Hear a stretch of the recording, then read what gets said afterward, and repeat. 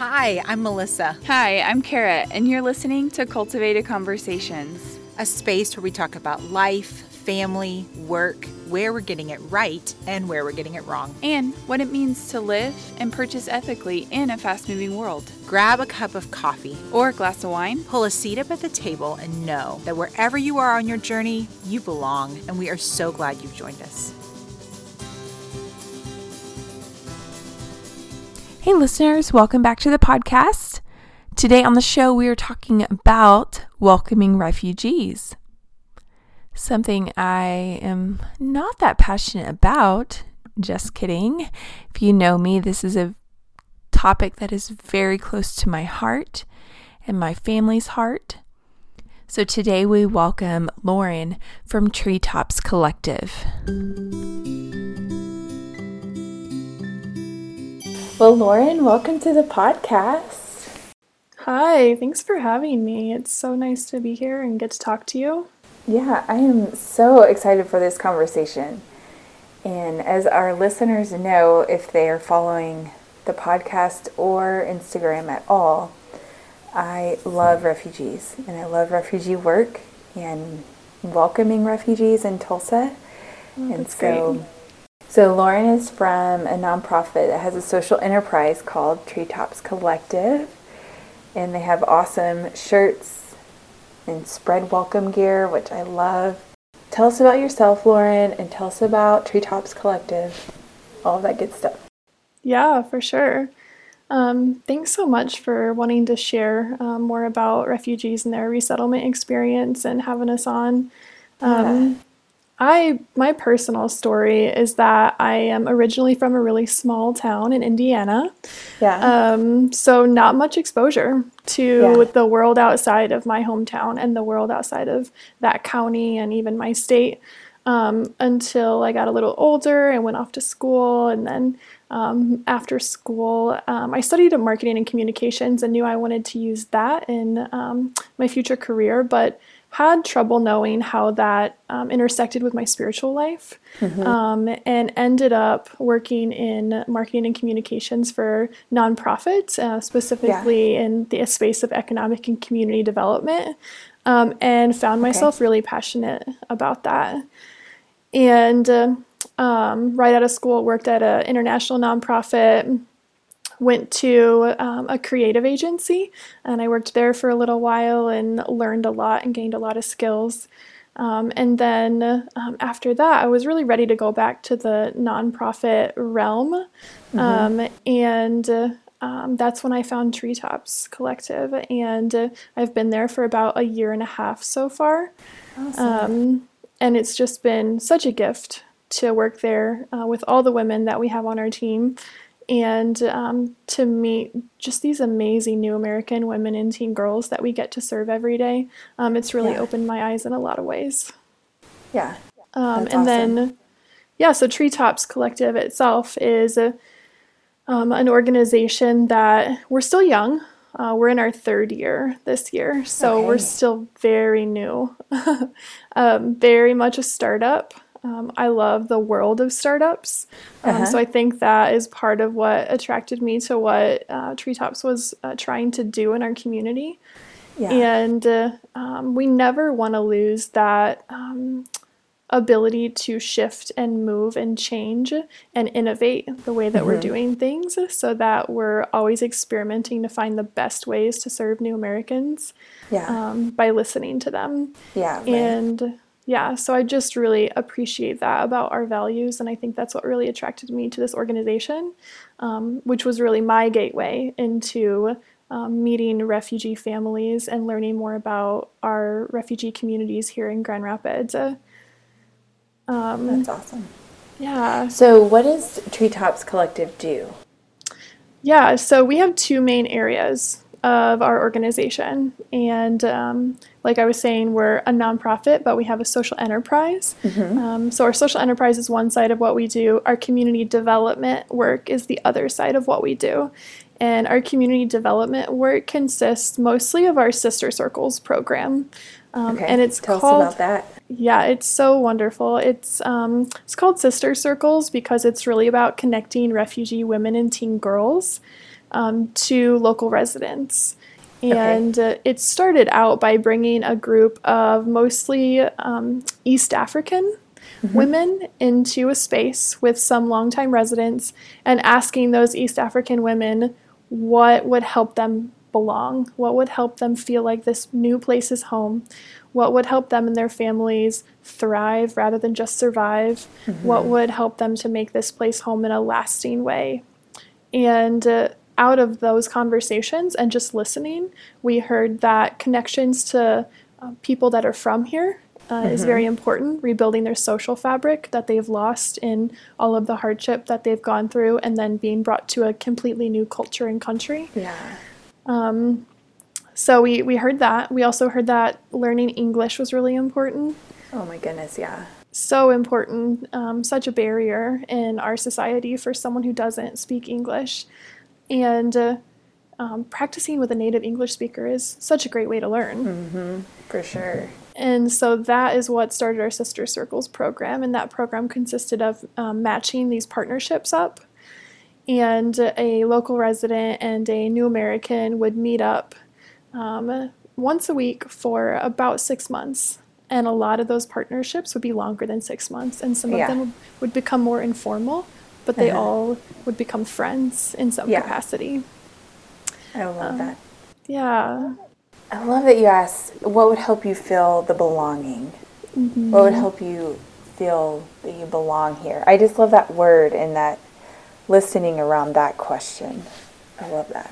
Yeah. Yeah. And belonging is, to some, it seems like a fluffy word.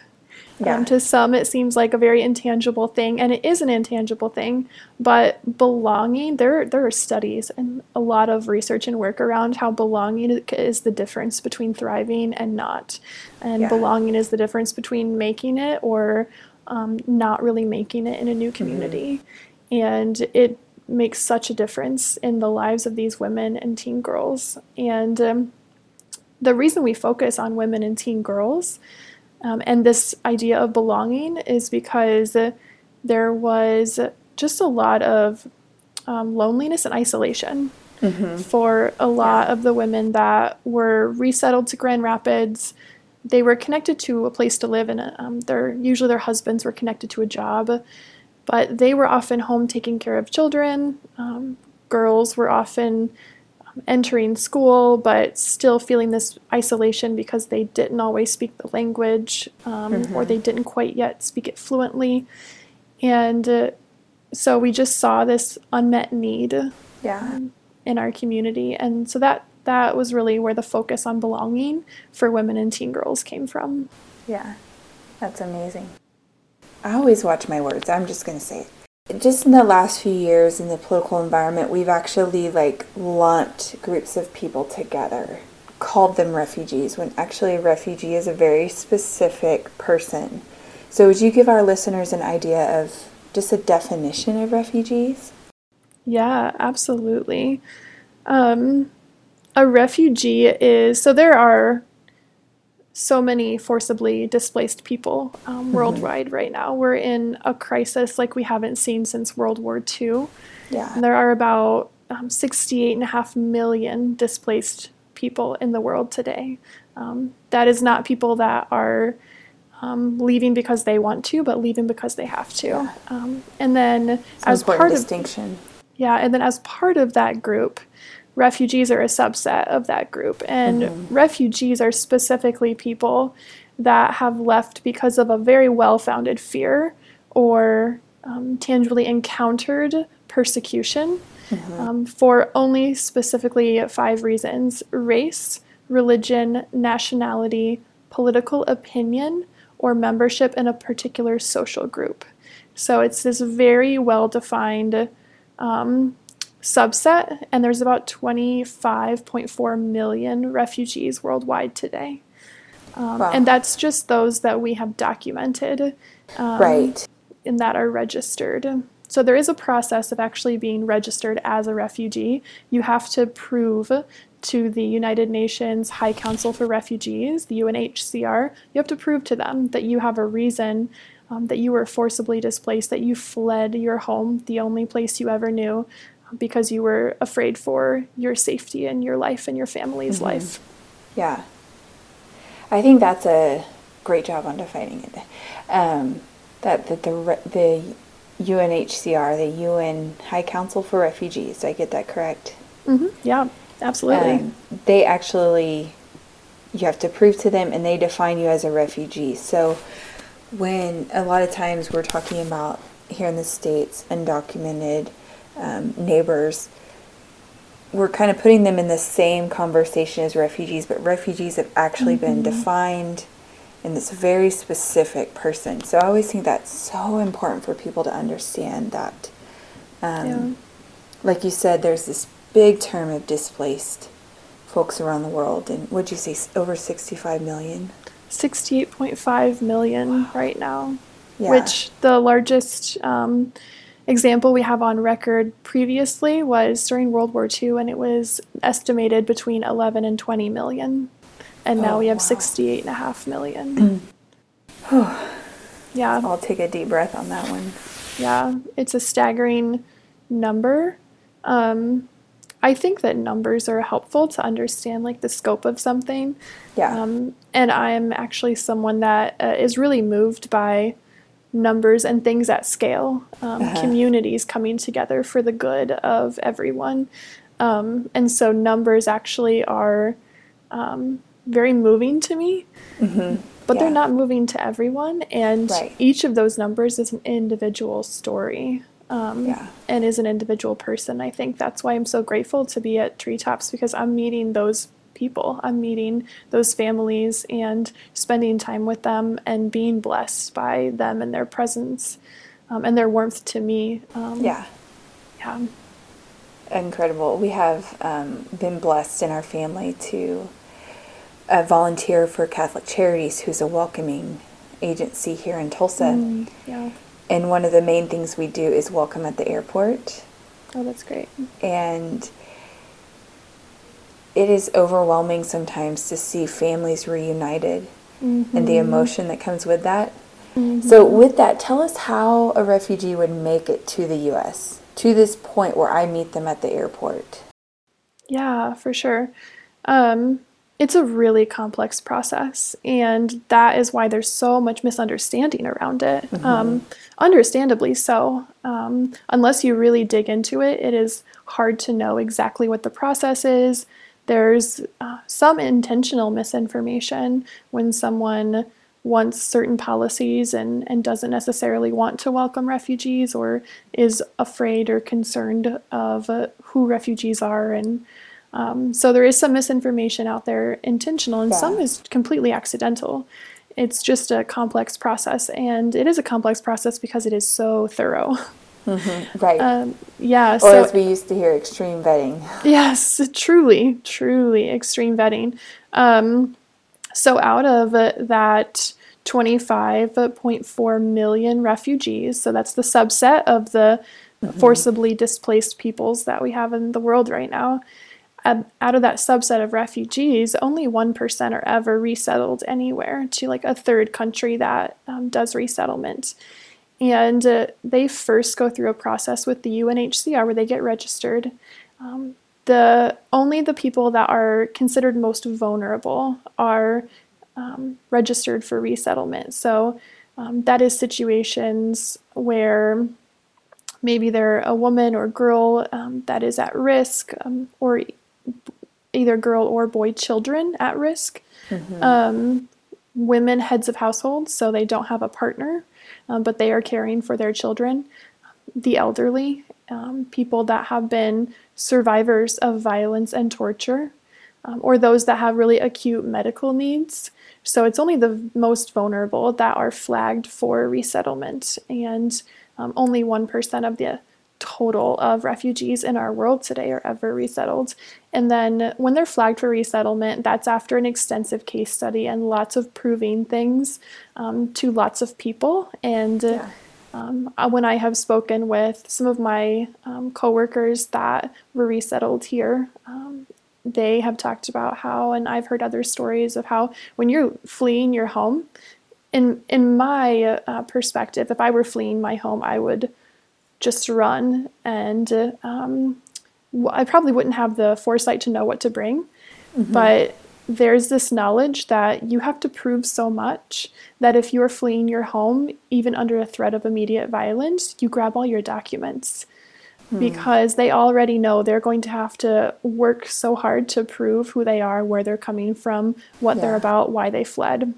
And that's just the UNHCR part of the process. And once they are selected for resettlement by the UNHCR, the U.S. and other countries that accept refugees get kind of a dossier on each refugee that could be resettled there, and then the U.S. And every other country has their own process for then again vetting who can come and who they will choose to resettle.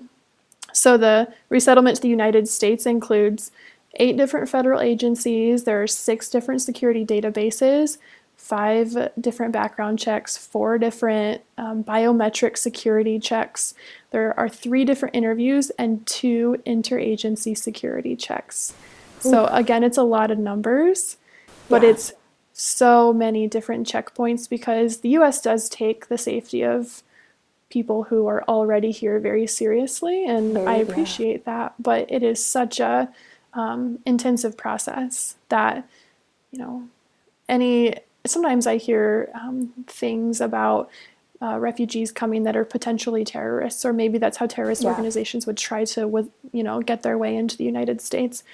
It is the least efficient way. There are much easier ways. Yeah, right, exactly. There are much easier ways. But it's hard to know all the details of that and the reality of that until you do your research. And and those checks, medical checks and background checks, they all have a time frame from what my friends have told me. And we actually had a family that was coming, and they got delayed for some reason. But then during that delay, everything expired. So they had to run all the checks again and wait even longer to be able to get on that plane to come. Yeah. It was... there are just all kinds of details and timelines, and things can expire, and the whole process takes a very long time. Most refugees that end up being resettled, it takes up to 10, 15 years of waiting. Yeah. We, a lot of times when we welcome at the airport, they already have family here, and that they've been working to bring them to the U.S. And so we have a very large Burmese community here in Tulsa. Oh, that's but wonderful.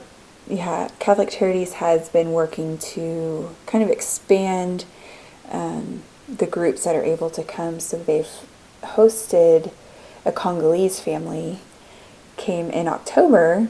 And so generally when we go to the airport, that family that's coming already has a support system here, which is so important. Helps with that belonging that you were talking about. But this Congolese family had nobody.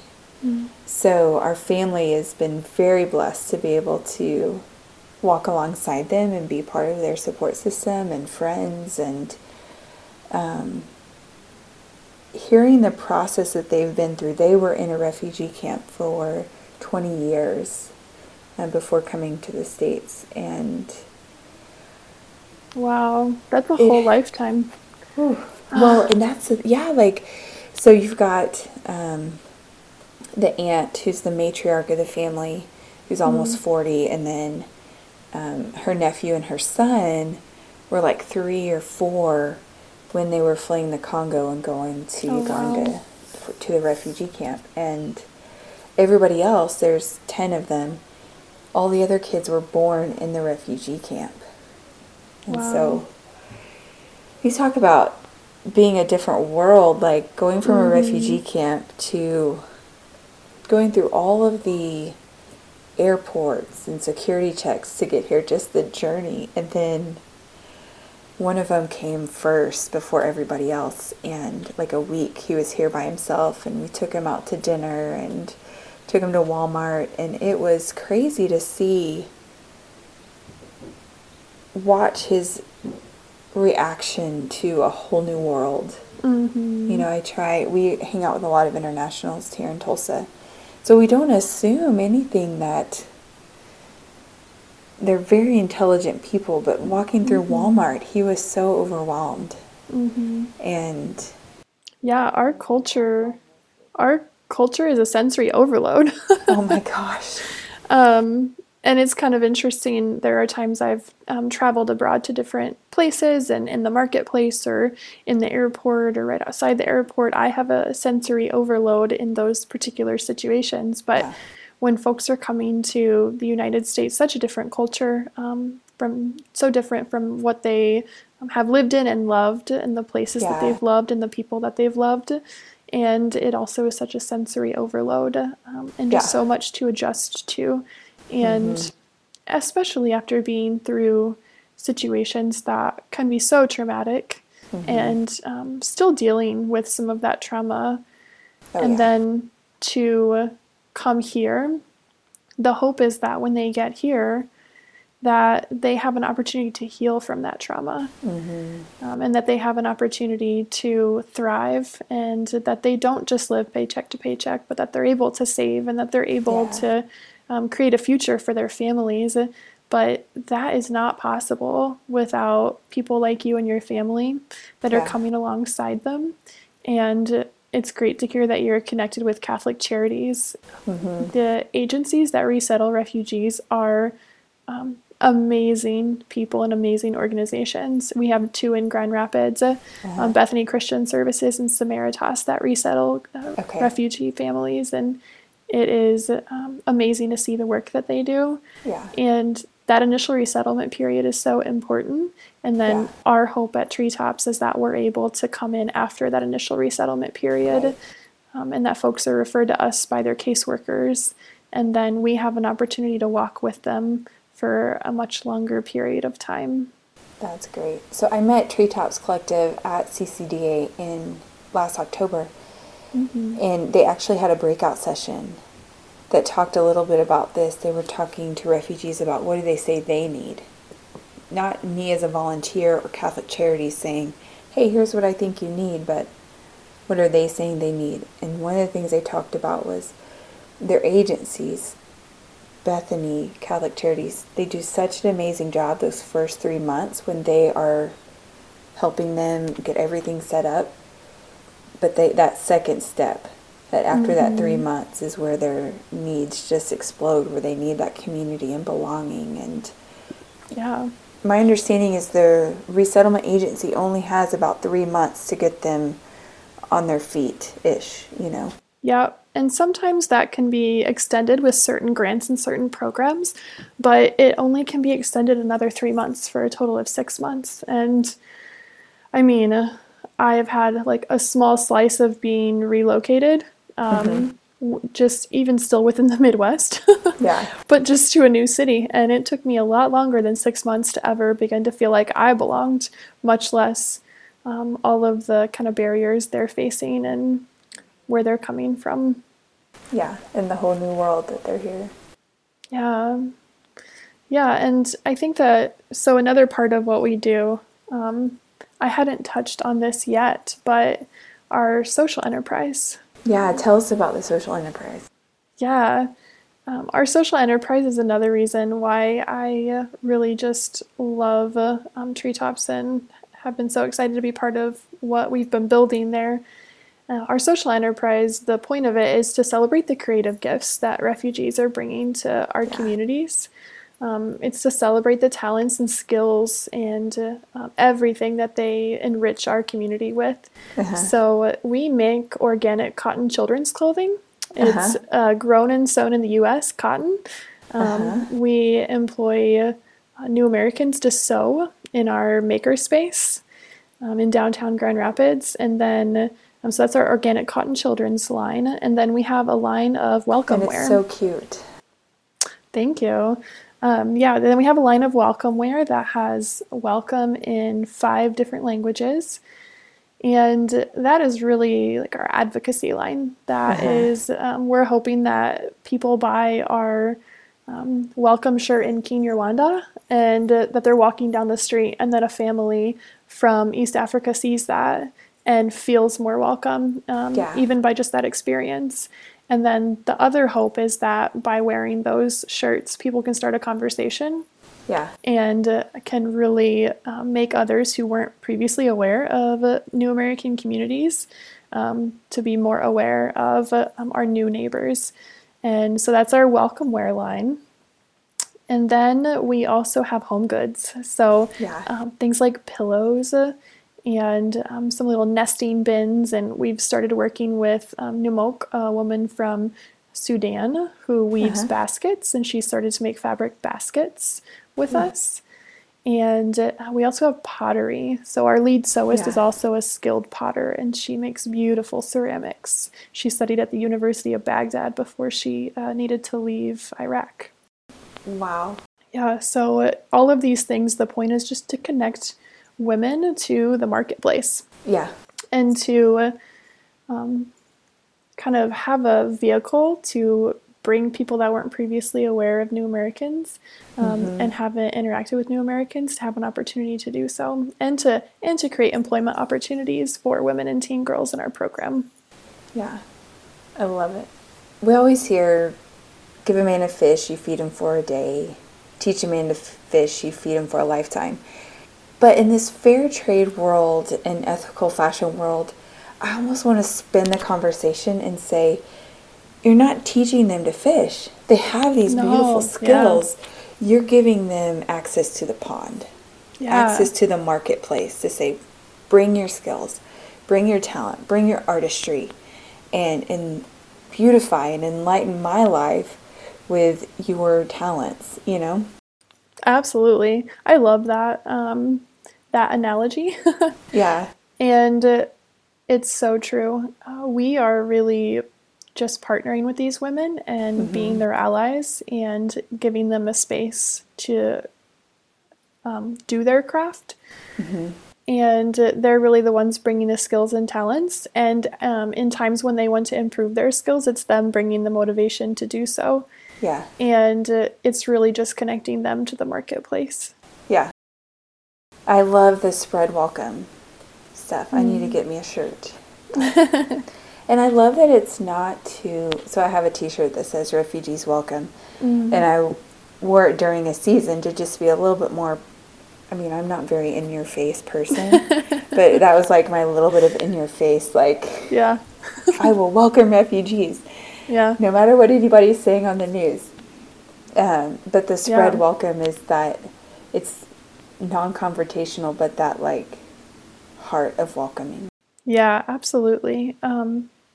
We really feel like that this conversation doesn't need to be polarized. This conversation doesn't need to be if you're in this camp, then you are against immigration or against certain groups immigrating here.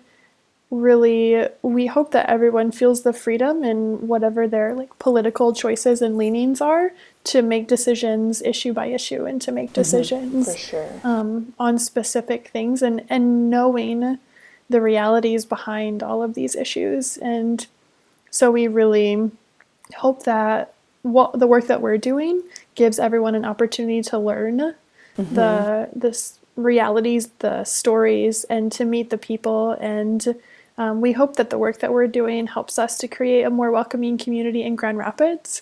And we love it when it spreads beyond Grand Rapids, and we love to see other cities doing the same work. Yeah, absolutely. We, so my Congolese friends, we went to a Christmas parade back in December, and down come the parade route was one of our new congressmen.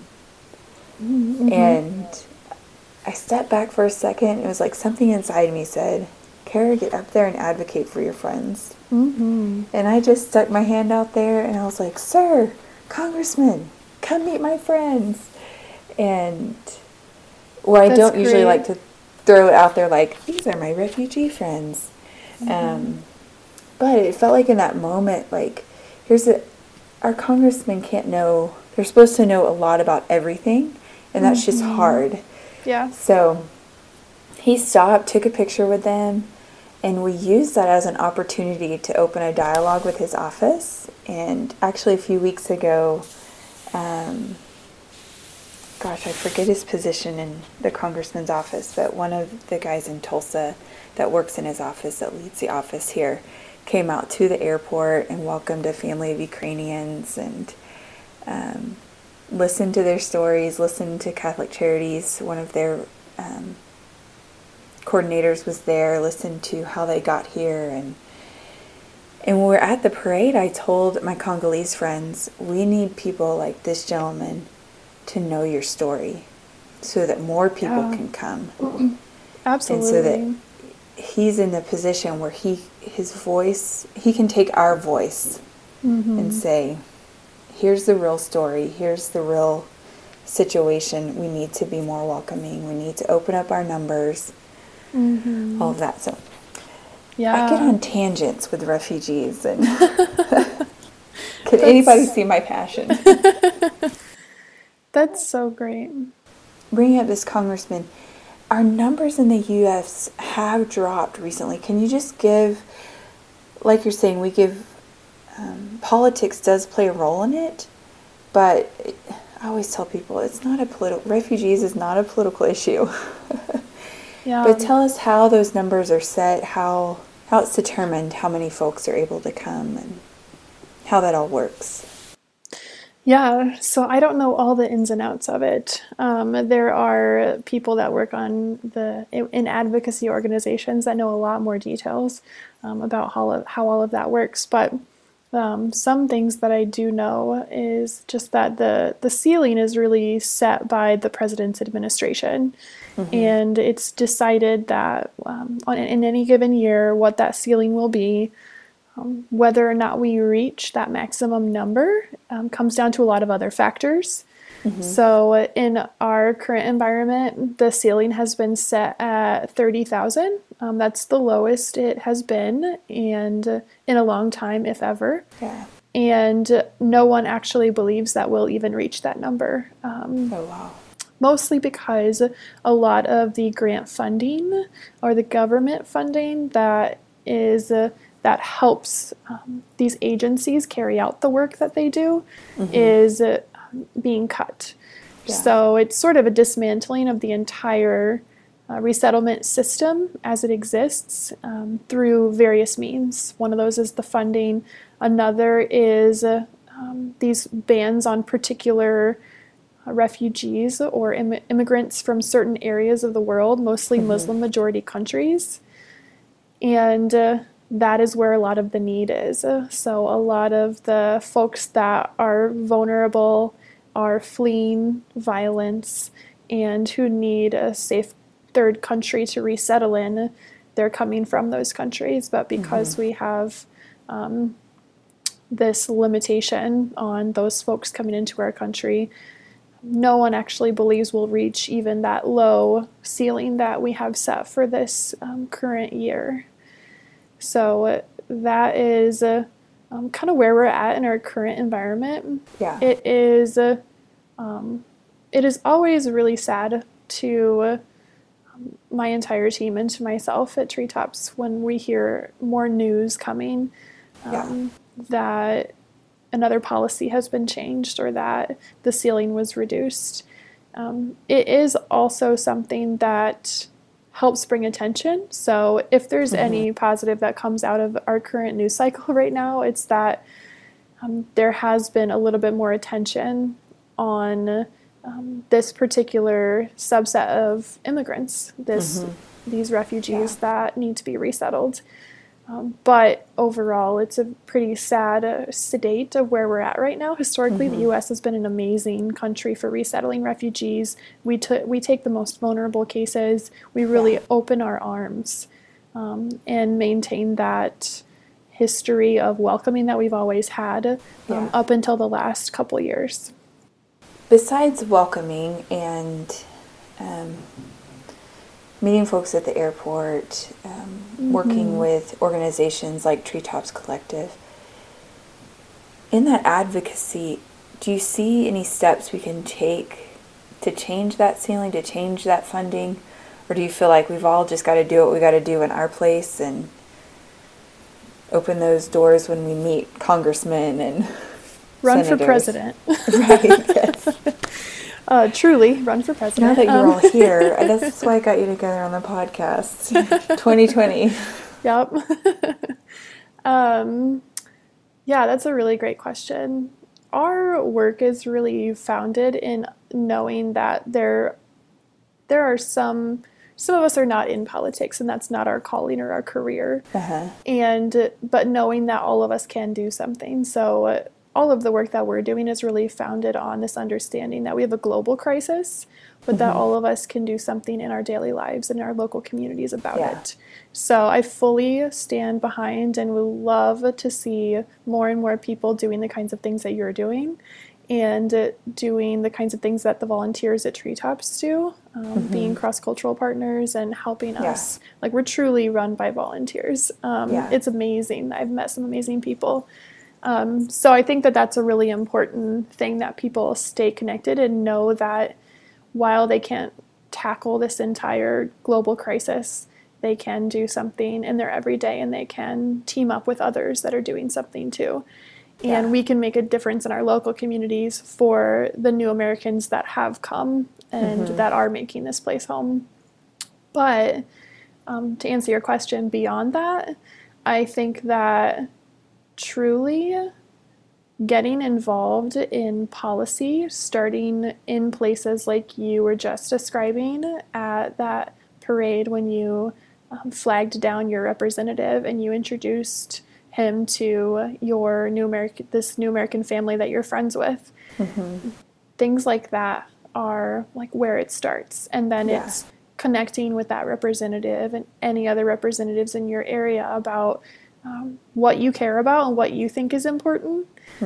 It's about educating and being an advocate to people in your circles. And I know that political conversations are really hard to have. But I think that there's a way to, with open hands and open heart, have those conversations with people in your circle and to be that ally and advocate. And it's so important for us to raise and uplift the voices of new Americans. And that's what we really want to do. And that's what you did by introducing your friends to this congressman.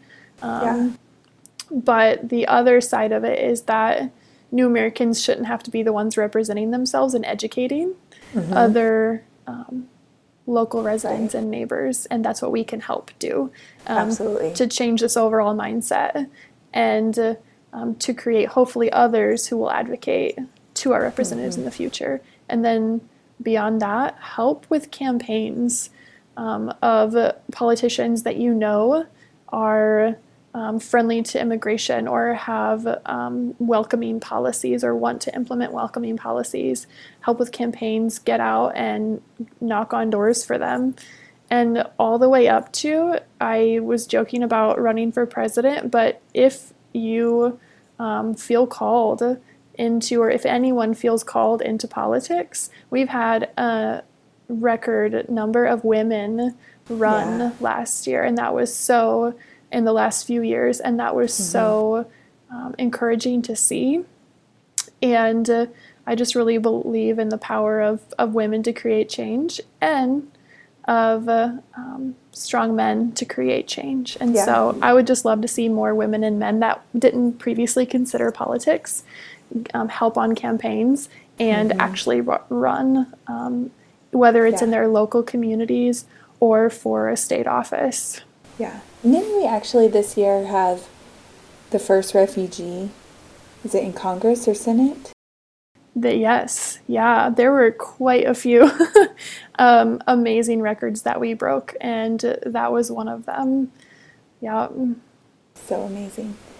I don't know why I've never been too political until the last probably 5 years, but I started calling my senator's office and my congressman's office, and this is how they greet me. "Oh, Mrs. Mosby, you've called before." And I was like, yes I did. I just want you to know.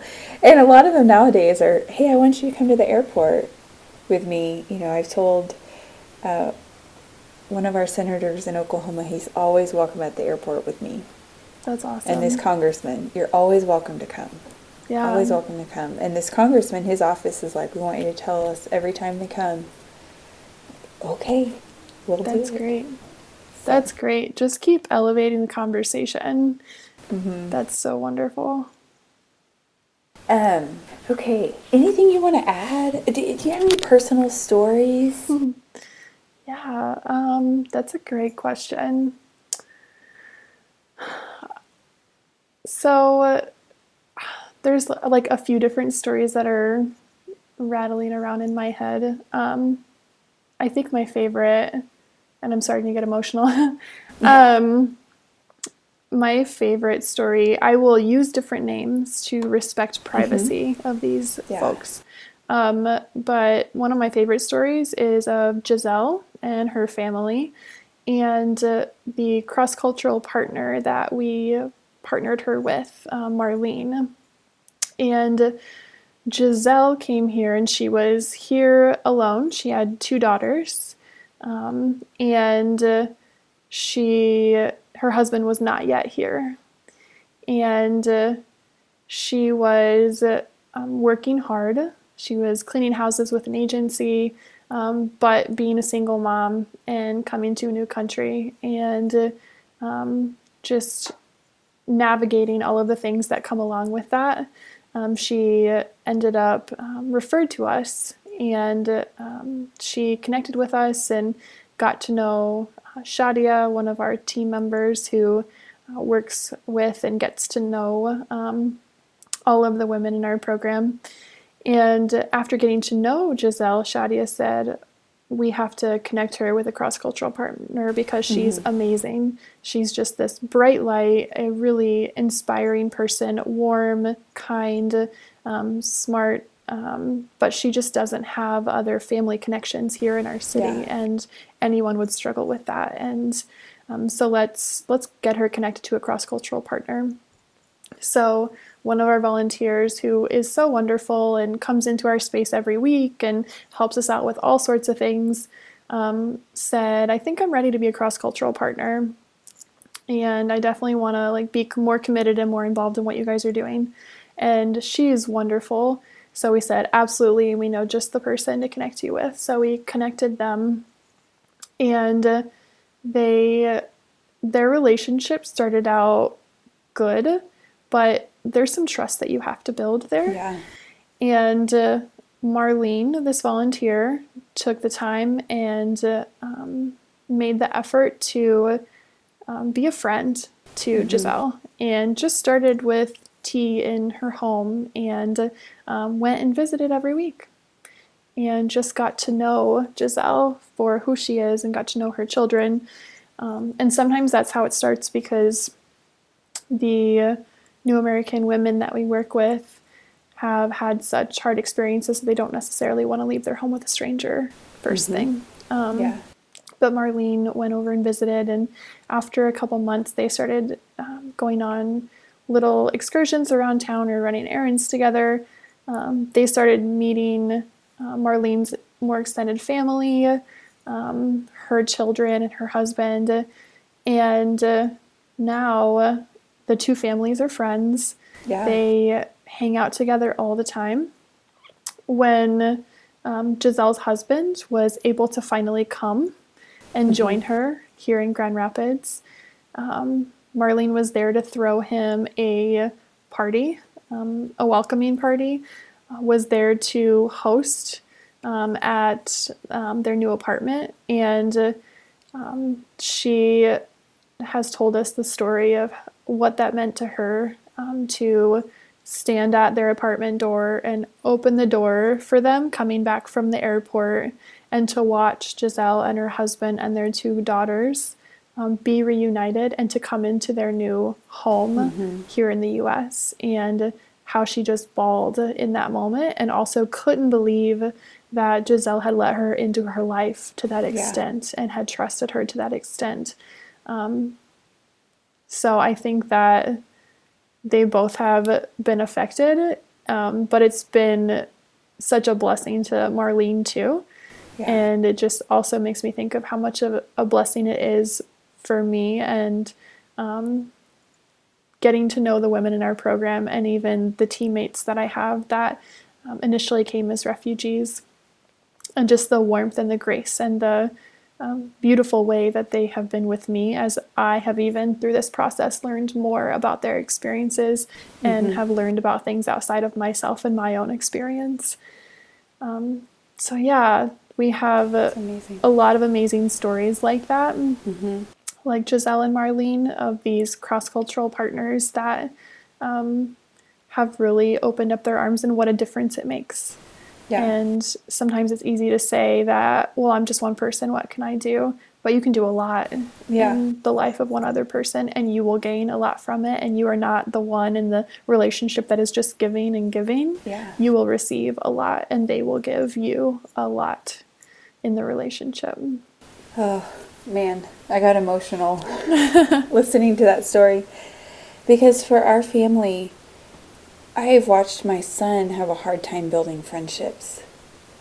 Just at school, at church, just in general life interactions, he will hang with adults more.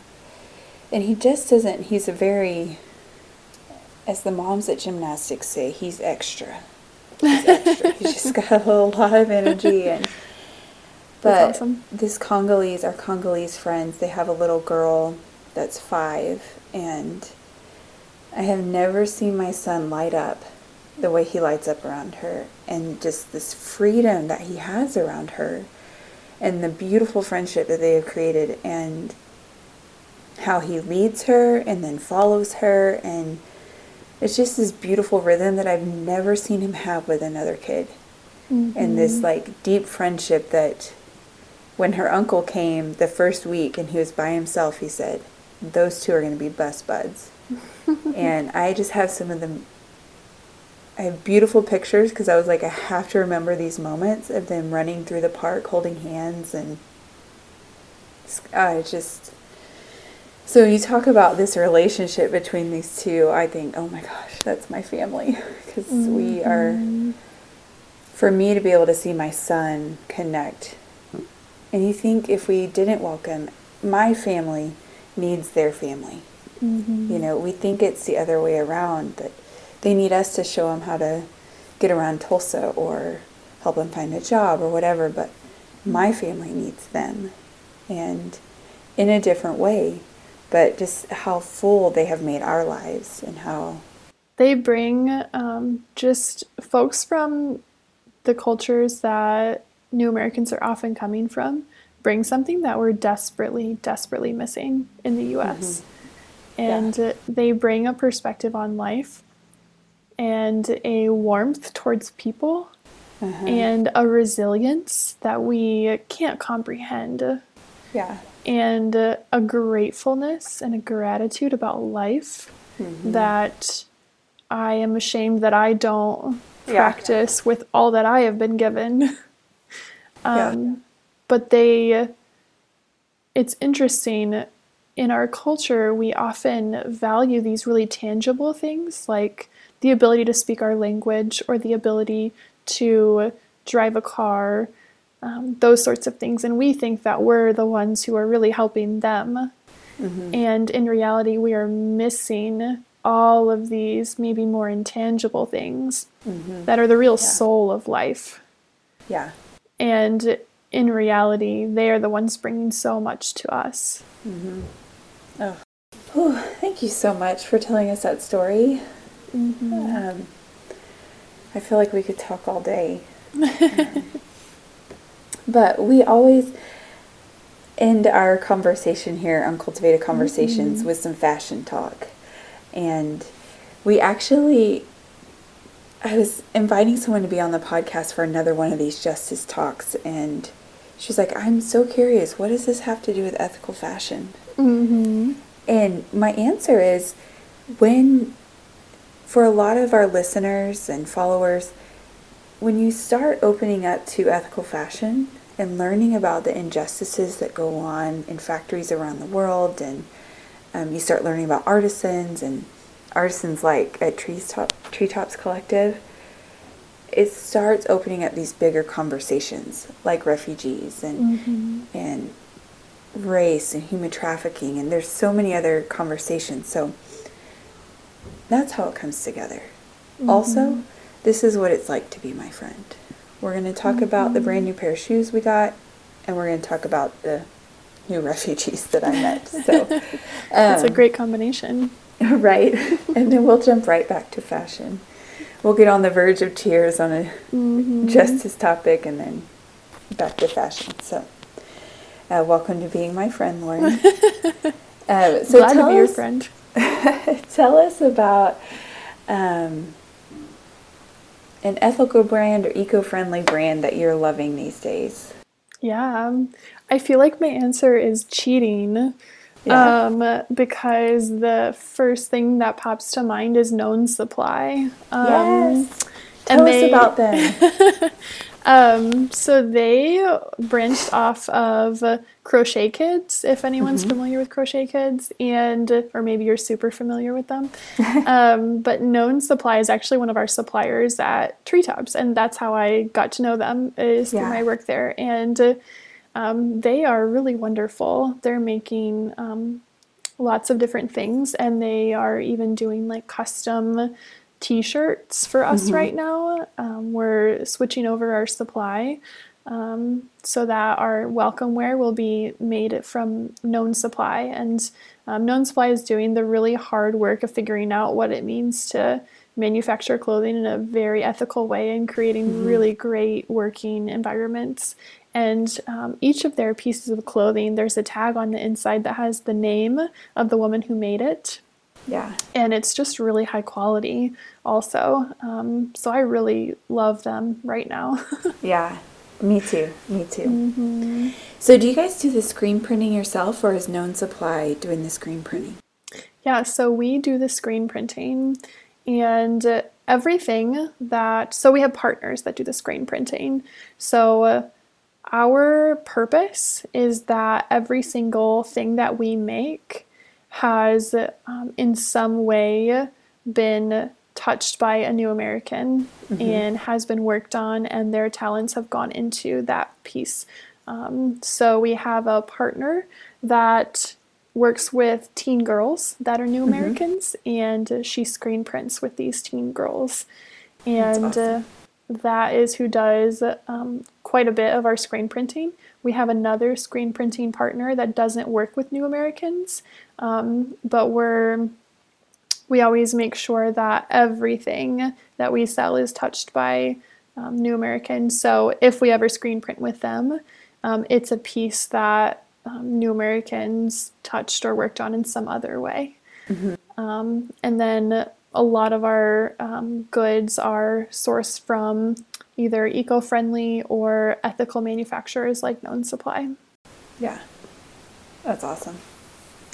So tell us about a recent purchase you made for your wardrobe. Ethical, not ethical, but one that you're loving. Yeah, it's not a very trendy thing. It's a t-shirt. But this past Monday, I really love the band Gungor. And they are on their farewell tour. I'm very sad. They're not going to make music anymore together. But I bought a t-shirt that was sourced from Known Supply by Gungor, and they screen printed on it, and it says Sacred Feminine on it. Oh.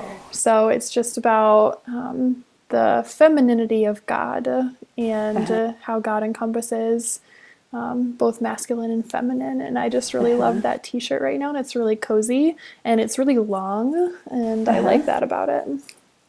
That's awesome. Now, what's a purchase you're looking forward to making? Oh man, so I've been trying to make this purchase for a while, and I'm still searching for the right one. I really want to get a nice like wool blazer.